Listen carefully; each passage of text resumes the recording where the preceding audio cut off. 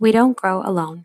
We flourish when we do life together. To flourish means to grow or develop in a healthy way, especially as a result of a particularly favorable environment.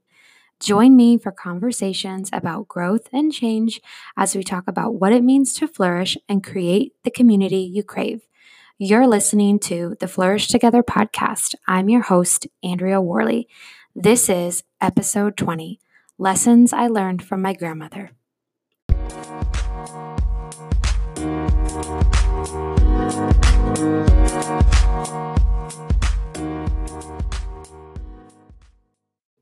Hello, everybody. Welcome back to another episode of the Flourish Together podcast. Today is kind of a special episode for me. It is our 20th episode, and 20 episodes kind of feels like a big deal. You guys have listened to the podcast. You've shared it, you've reviewed it. And so I'm really excited about this episode because it feels like a milestone. It is a milestone. And we're talking today about one of my very favorite people in the entire world, my grandmother. So I'm going to try not to cry my eyes out through this entire episode, but some of you know, if you follow me on social media, that my grandmother passed away a couple months ago from an almost 2-year battle with terminal breast cancer.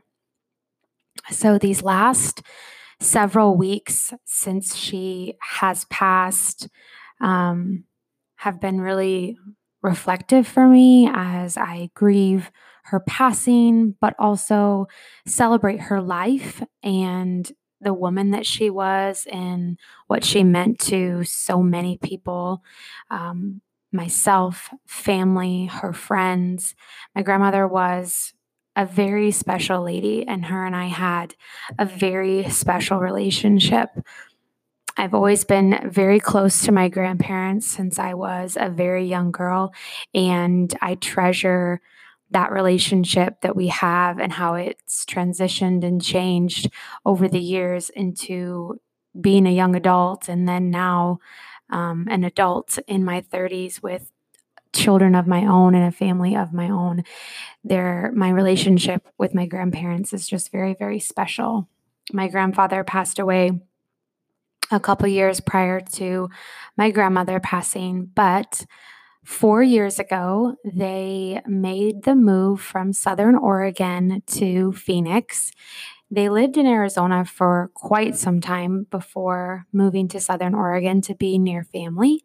And then 4 years ago, they moved back to Arizona, and they ended up moving right across the street from my husband and I and my sweet little family. And these last 4 years have really just been such a blessing in my life. And we lived in Arizona for so many years without any family near us. And so when my grandparents decided to move here, it was such an answer to prayer because I had been praying for so long that somehow, some way, God would see it fit to allow us to be near family again. And I had no idea how that was going to play out, but that was my prayer. And it was something that I fervently prayed for, continue to pray for, even on days and years where nobody was moving here. For those of you that don't know, most of my family lives in central Iowa. That is where I grew up, and I spent my summers in California for many years with my grandparents, visiting them and my dad. My parents are divorced, and so I spent a lot of time with them as a kid, and so many of my memories as a kid are just tied to my grandparents and especially my grandma. And so these last couple weeks, like I said, have just been very reflective for me, and her loss has been very significant for my life, just because she was such a huge part of my life. And so I wanted to take some time, and as I was thinking about this episode and just writing some notes for this episode, I really felt like there's some great lessons that my grandmother taught me. Um, and I feel really fortunate to have had her in my life for these 36 years that I've been able to have her. And so these lessons are life lessons. They're not specific to any one person or any one season, but they're really applicable to all types of different seasons that you might find yourself in. And so I wanted to share them with you. My grandmother taught me a lot of practical things. She taught me how to sew. I remember coming to her when I was doing my internship in Arizona with a local church, and they happened to live in northern Arizona at the time, just about an hour and a half from where I was doing my internship. And so, oftentimes on the weekends, I would go and drive and spend time with them, and then go back to the town that I was doing my internship in. And several weekends in a row, she took the time to teach me how to sew. I came to her and I told her that I wanted to learn to sew and I didn't know how. And so she helped me that summer. She taught me how to sew and she helped guide me. And I sewed a pair of curtains for my college apartment. I'm not really sure what, like, 21-year-old wants to sew curtains, but I did. And she helped me make it happen. And she taught me how to cook. My grandmother was a really great cook. I always remember her making things from scratch growing up and just always being in the kitchen. She loved to entertain and have friends and family over. I can remember when I was in junior high, my grandma loved to make beignets. If you don't know what a beignet is, it's like a French puffy donut.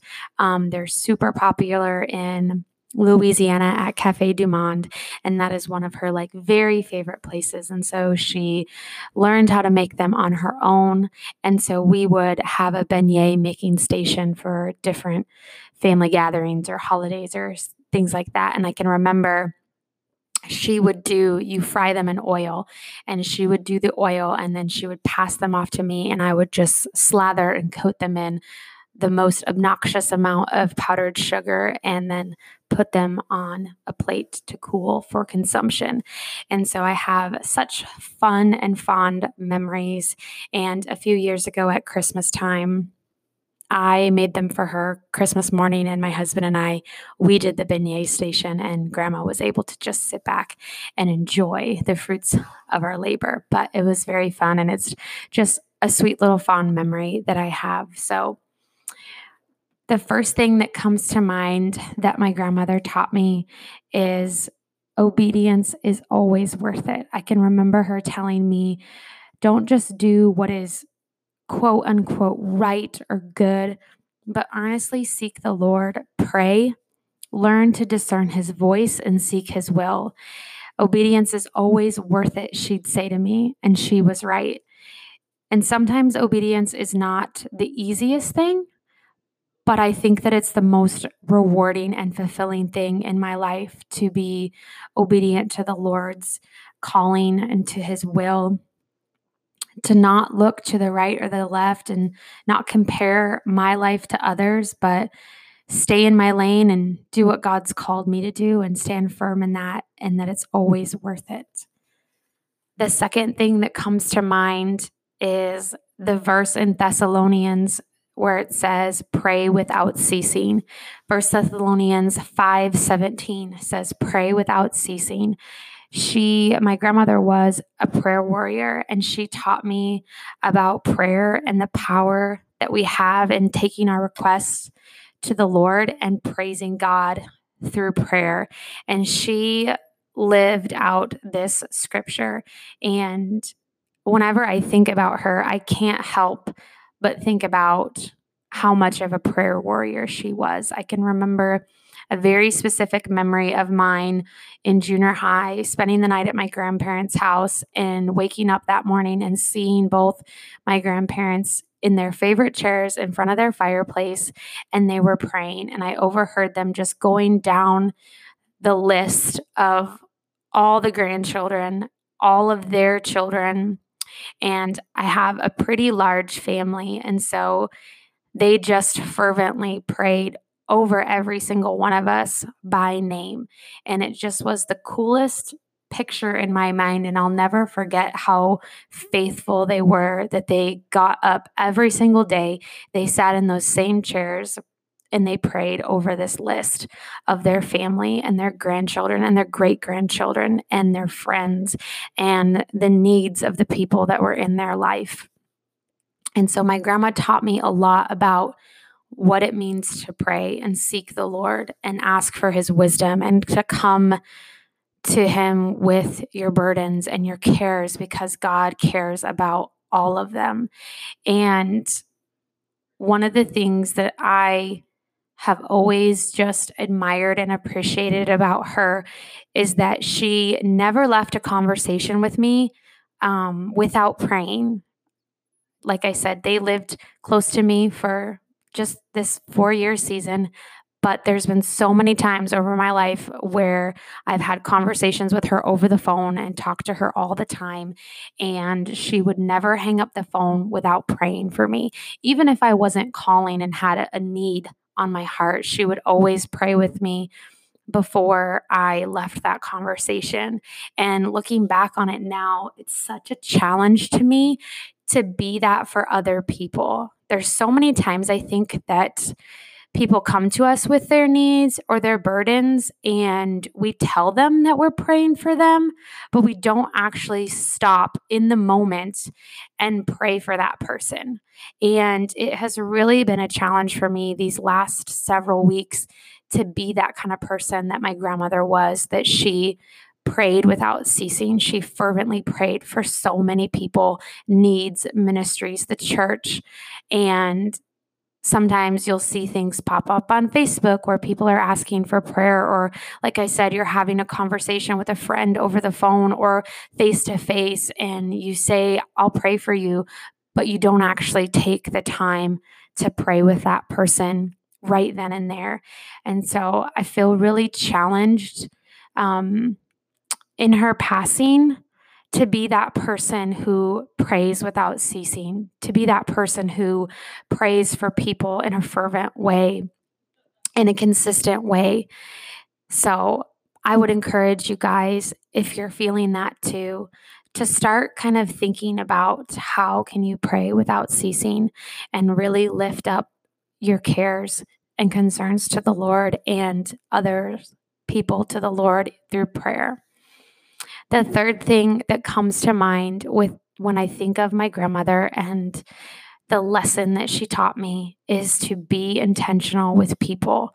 My grandmother was one of the most intentional people that I have ever known. She loved people so well and showed them this in really tangible ways.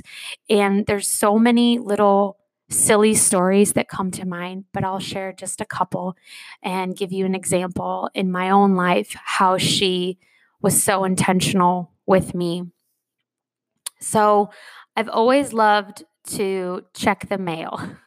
I don't know why, but even as a little girl, I can remember playing post office in my home, and I would write letters and like send things through this makeshift made up mail station, and I would make my sister come to the post office and like give me packages and mail, and I would play post office.